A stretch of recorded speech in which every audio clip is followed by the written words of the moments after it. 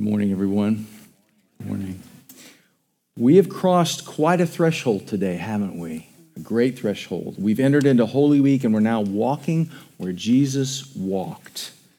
To follow along beside him, to see things as he sees him, to inhabit his story, and to see ourselves honestly in the characters that we stumble across in the commotion of it all.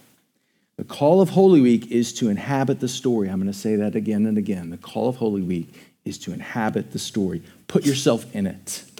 It's part of God's story, part of our story, part of your story.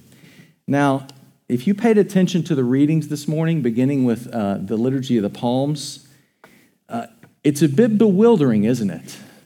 It's a bit like an ice bath. I think of Palm Sunday that way. Just look at our liturgy today, this almost schizophrenic shifting tone. Our two gospel readings, what you heard at the Liturgy of the Palms and the Passion you just heard, they couldn't be more different, really. It's as if they're separated by a vast ocean. We move so swiftly from Hosanna in the highest, Lord save now, to the betrayal of Jesus. And in no time, we find ourselves at the foot of the cross and at the horrors of the crucifixion. It feels immensely disjunct when taken as a whole. So part of what we need to experience throughout this week is this sense of what happened? How did it come to this? I just don't understand. So if you inhabit the story and you have responses of shock and incredulity and feeling a little stupefied and confused, that's good. You're walking alongside Jesus as one of those disciples. We need to feel forlorn this week for all the right reasons. Our liturgy tells us where we're going today. It lays out the roadmap. Now, on Palm Sunday, I would say that a great divide begins. The gap between God's plan for salvation and our human plans for how we want God to rescue. There's a great divide that begins between those two things, between the divine plan of salvation and our human plans for how we want God to rescue. Two very different perspectives. From an eternal vantage point, Jesus' mission and trajectory, they're clear. They're definitive. There's no surprises in the Godhead here. The Son of Man should be lifted up and then suffer death. But our experience of God's redemptive plan is often murkier. It's riddled with smallness and sin and all sorts of things. 1 minute, we're praising the Lord and jubilant over his triumphal entry. We just did that. And the next, we're despondent, confused, maybe even angry or demanding because Jesus isn't the kind of king I wanted him to be. Jesus isn't what I expected. We want a different kind of king, and maybe not even a good one sometimes. The multitudes, so easy to condemn in the Gospels, this week they are our mirror, okay? They are our mirror. So inhabit the story this week. Inhabit the story. That means a couple of things, at least a couple of things, I should say. And as I said before, one, find yourself in the crowds and characters. Find yourselves in them that we encounter all this week. Consider what it means to be an enemy of Jesus. Okay? Consider what it means to be a struggling disciple of Jesus. Consider what it means to be a curious, intrigued onlooker who keeps their distance and just admires Jesus from right here at a safe distance. There's so many vantage points. So first thing about inhabiting the story is find yourself in the crowds and characters. Just honestly find yourself there. Who do you identify with? Who do you resonate with? Okay? The other essential is to imagine what Holy Week must have been like for Jesus. Okay? What Holy Week must have been like for Jesus. We not only journey with him, we try to see and experience this week through his eyes. And our first step in is the triumphal entry in Luke 19, taken from the Liturgy of the Palms that we just did. So we're going to start there and begin there this morning. So if you want to flip in your Bibles with me, you can. Luke 19, 29 through 42. Jesus is on the final leg of his earthly journey. Okay, it's beginning in earnest. He has prepared his disciples for his departure. He's instructed them as to what is coming. And the preceding verse, in verse 20, says, he went ahead going up to Jerusalem. Jesus embarks on the final chapter to set the captives free, and he leads the way. He goes on ahead of the disciples and the multitudes. And he comes via the Mount of Olives. That's mentioned twice in verse 29 and in verse 37. That's interesting. Some prophecies seem to indicate the Messiah would come from the Mount of Olives. David's journey to Jerusalem to reclaim his kingdom, his kingship, that was 1,000 years prior, was via, guess where? Mount of Olives. You're good, that's right, good guess. He too secured a donkey to enter the city. Okay, that's 2 Samuel 15 and 16 for both of those, nearly a millennia before Jesus. Is this a coincidence that David, the great king of Israel, foreshadows Jesus' triumphal entry into Jerusalem? I don't think so. I think it's foreshadowing. And Jerusalem, let's remember, this is the crowning jewel. This is the capital city of the chosen people of God, a fitting place for a king to enter, right? The road to the cross begins here. Now, this entry could be compared to a political convention where the party leader's chosen and proclaimed to the nation, right? Here comes the great leader, the new leader, but it's probably more accurate to conceive of it as a regal coronation ceremony. Here comes the king. Here comes the king. Now, let me give you a little backstory when it comes to Jesus' history with Jerusalem. When Jesus has ministered here before, things have tended not to go very well for him. People try to arrest or kill him. That's the experience. There's not a good history with Jerusalem at all. Let me give you 3 examples. In John 5, Jesus heals a paralytic, paralyzed for 38 years, but he does it, tut-tut, on the Sabbath. No. When Jesus defends his actions by claiming to act with God, his Father, that really gets him going, the religious authorities seek his life. That's one bad example of Jerusalem. Another bad experience, John 7 at the Feast of Tabernacles. There's a failed attempt on the part of the Jewish religious leaders to have Jesus arrested by the temple police, okay? Another bad experience with Jerusalem. And then John 8. Remember when Jesus makes that statement before Abraham was? What does he say? I am, okay? They immediately seek to stone him. So his prior relationship and experience with Jerusalem is tenuous at best. But this visit to Jerusalem, he's welcomed as king. And what a crowd he draws. As we get nearer and nearer Jerusalem, the crowd and the momentum builds. And from all the gospel accounts of the multitudes, a few things become very clear. One, the crowd it's massive, okay? It's Passover, one of the 3 annual feasts that Jews attended in Jerusalem, probably the most popular of the 3. Consequently, the population of Jerusalem just swells during this time. There's people making pilgrimages, so the crowd is massive.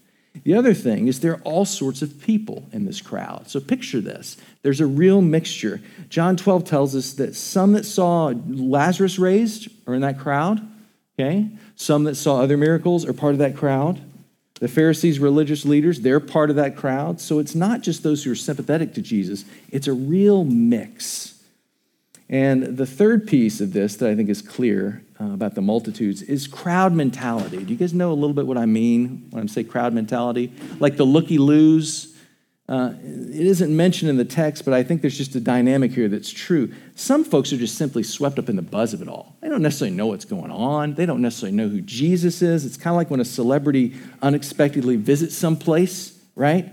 Not everybody knows who they are, what they're about, what's going on, all that. There's just a commotion and a buzz, and it's easy just to get swept up in the crowd mentality of that. Now, Jesus' transport in this case into Jerusalem is a colt or donkey.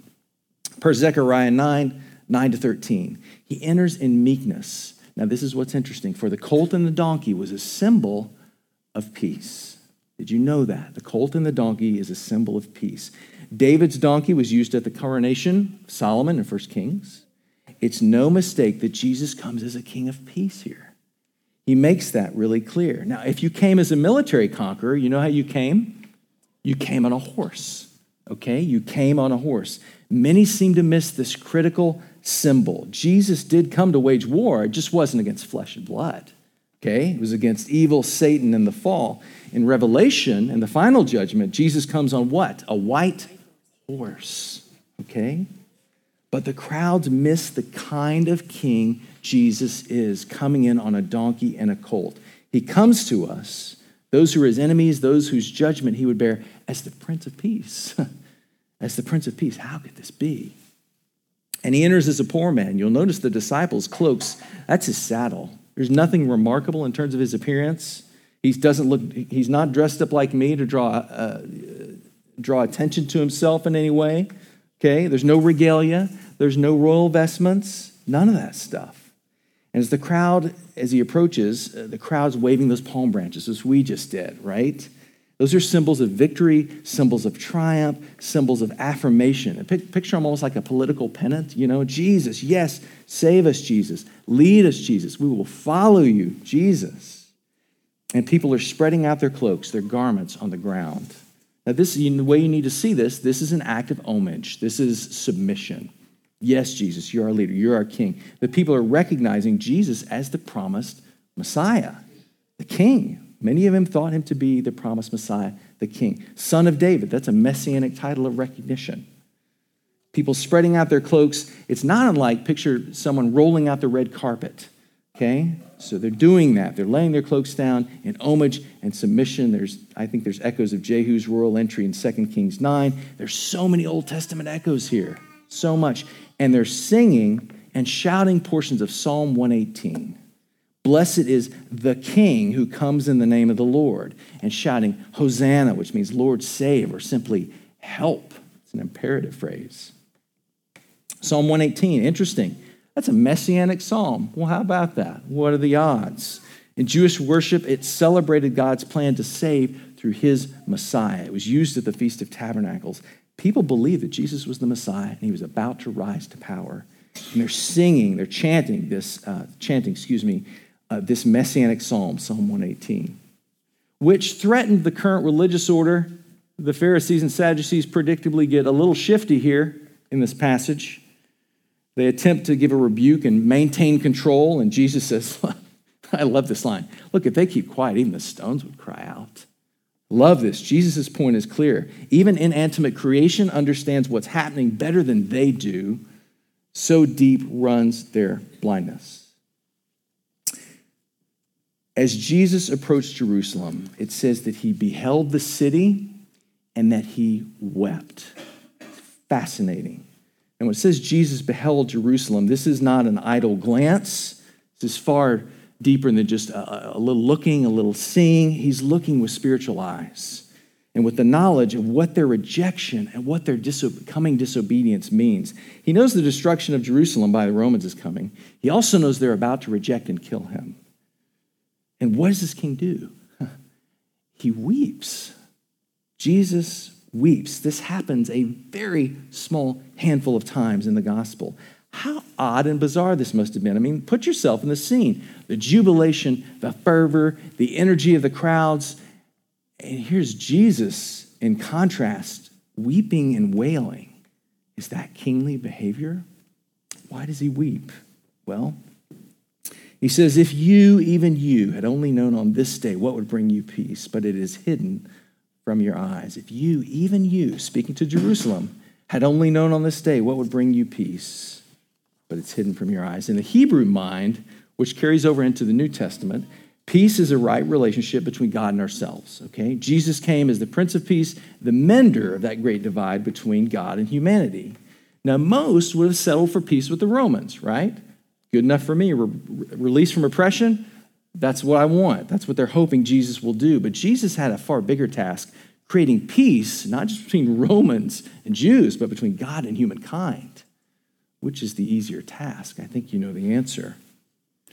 These things Jesus said are hid from your eyes. Now, Jerusalem derives its name from shalom. You guys have heard that phrase, right? Shalom often means peace. What Jerusalem means is literally city of peace. Jerusalem, city of peace. It was to be a shining city on a hill and a testimony to all nations, a beacon for salvation. But instead, it's where the people of God will betray and murder Jesus, their king, their Messiah. His people, the chosen people of God, will soon fail so miserably and so terribly. Now, God only knows all the reasons for Jesus' tears and his abject grief.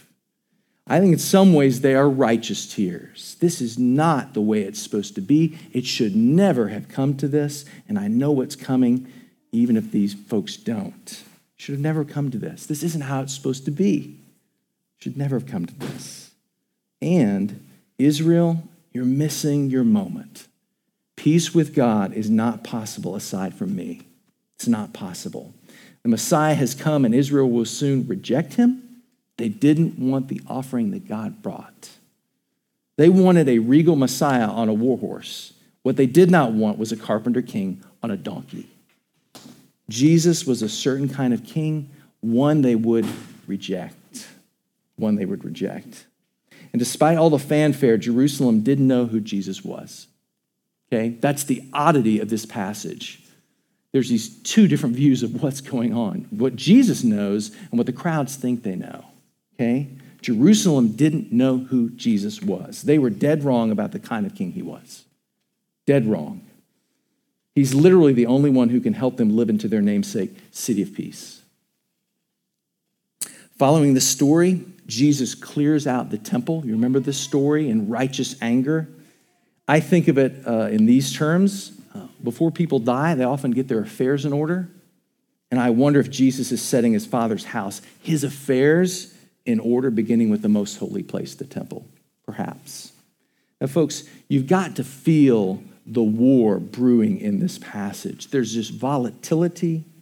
There's a clash that's coming. Things are not as they appear, as I've tried to detail for you. There's a massive disconnect between how God, i.e. Jesus, sees things here and how we see things, how the crowd sees things. Thus begins the great divide on this Palm Sunday. And folks, this is how Holy Week begins. This is how Holy Week begins. A jubilant, expectant crowd welcoming their Messiah. The kind of Messiah they think. A small but powerful group of fearful, plotting religious leaders. A small handful of disciples. And a deeply misunderstood, weeping king. What on earth is God doing? What is he doing? Now, this begs the question, I think, for us, what kind of king do you want? What kind of king do you want? Maybe your response is, I don't want a king. I don't need a king. That might be your honest response this week. Hey, that's fair, okay? But the question underneath that is, do you want the real Jesus? Do you want the real Jesus? Are you curious? Are you hungry? Are you compelled enough to follow him all the way to the cross and to wait for what follows? Or do you want the real Jesus? It's interesting. Jesus finally, if you'll notice in this passage, he finally allows himself to be identified explicitly as the Messiah here. That's unusual in the Gospels. He goes fully public here. Jesus is letting the world know unequivocally, yes, I am the Messiah. Even when everyone else's notions as to what his reign is all about are partial, misguided, and sometimes just flat out wrong. What kind of king is this Jesus? What kind of king is this Jesus? Take the journey that leads to Easter Sunday and find out. Be more than an onlooker in the crowd. Be a follower. Be a disciple of Jesus this week. Inhabit the story. Walk the road to the cross and see what God has in store. To see the real Jesus, and this is sort of a foregone conclusion, but I hope you get this, but to see the real Jesus, the kind of king he truly is, you have to walk with him. You have to walk with him. You have to keep close company with him. You have to inhabit the story. And I can promise you one thing. If you cruise through today, sort of on autopilot, yeah, Palm Sunday, got it, check. Skipping over Maundy, Thursday, and Good Friday, and then show up ready to celebrate Easter, you will be cheating no one but yourself. And by the way, this isn't about coming to all those services, okay? I'm talking about something deeper and bigger than that. So can you leapfrog from now to Easter? You know, this suffering stuff, this journey is too much for me. Let's get to resurrection. Can you do that? Yes. Will you miss the good stuff? Yes, you will. Walk with Jesus this week. Walk with him. Journey closely by his side. Find out the kind of king he is. Watch and see what he does. Don't stop short. Inhabit the story, which means, again, one, finding yourself in the characters, honestly. Consider what it means to be an enemy of Jesus, a struggling disciple of Jesus, an intrigued onlooker, or someone who wants to keep their distance from Jesus, but admire him from afar. Find yourself in the characters in these gospel stories that we encounter this week. Inhabit the story. Ask yourself, secondly, what must it have been like for Jesus in Holy Week? What must it have been like? And not just the intense physical suffering of the cross, though that is part of it. Think about the ambivalence of the triumphal entry that we just talked about. Profound ambivalence. Think about the Last Supper. What's it like to feed Judas the bread and the wine? What's that like? Think of the desertion of the 12. What's that like? Think of the profound strain of human loneliness. What's that like for Jesus? Think of the intense, intimate communion he has with the Father on Gethsemane, who he knows he'll see very soon, and wants that cup to pass from him, but not your will, Father, but mine. What must it have been like for Jesus? That's another way to inhabit the story this week. So, folks, we'll end here. We've crossed over that great threshold, okay? We've crossed it today. We've entered Holy Week. We're now walking where Jesus walked, following along beside him, straining to see things as he sees him, inhabiting the story because it's his story. That's why. There's no trick to it. We're inhabiting the story because it's his. It's part of God's story. It's part of our story. It's part of your story. So let's inhabit it, and let's take that journey together this week, okay? Inhabit the story, inhabit the story, inhabit the story.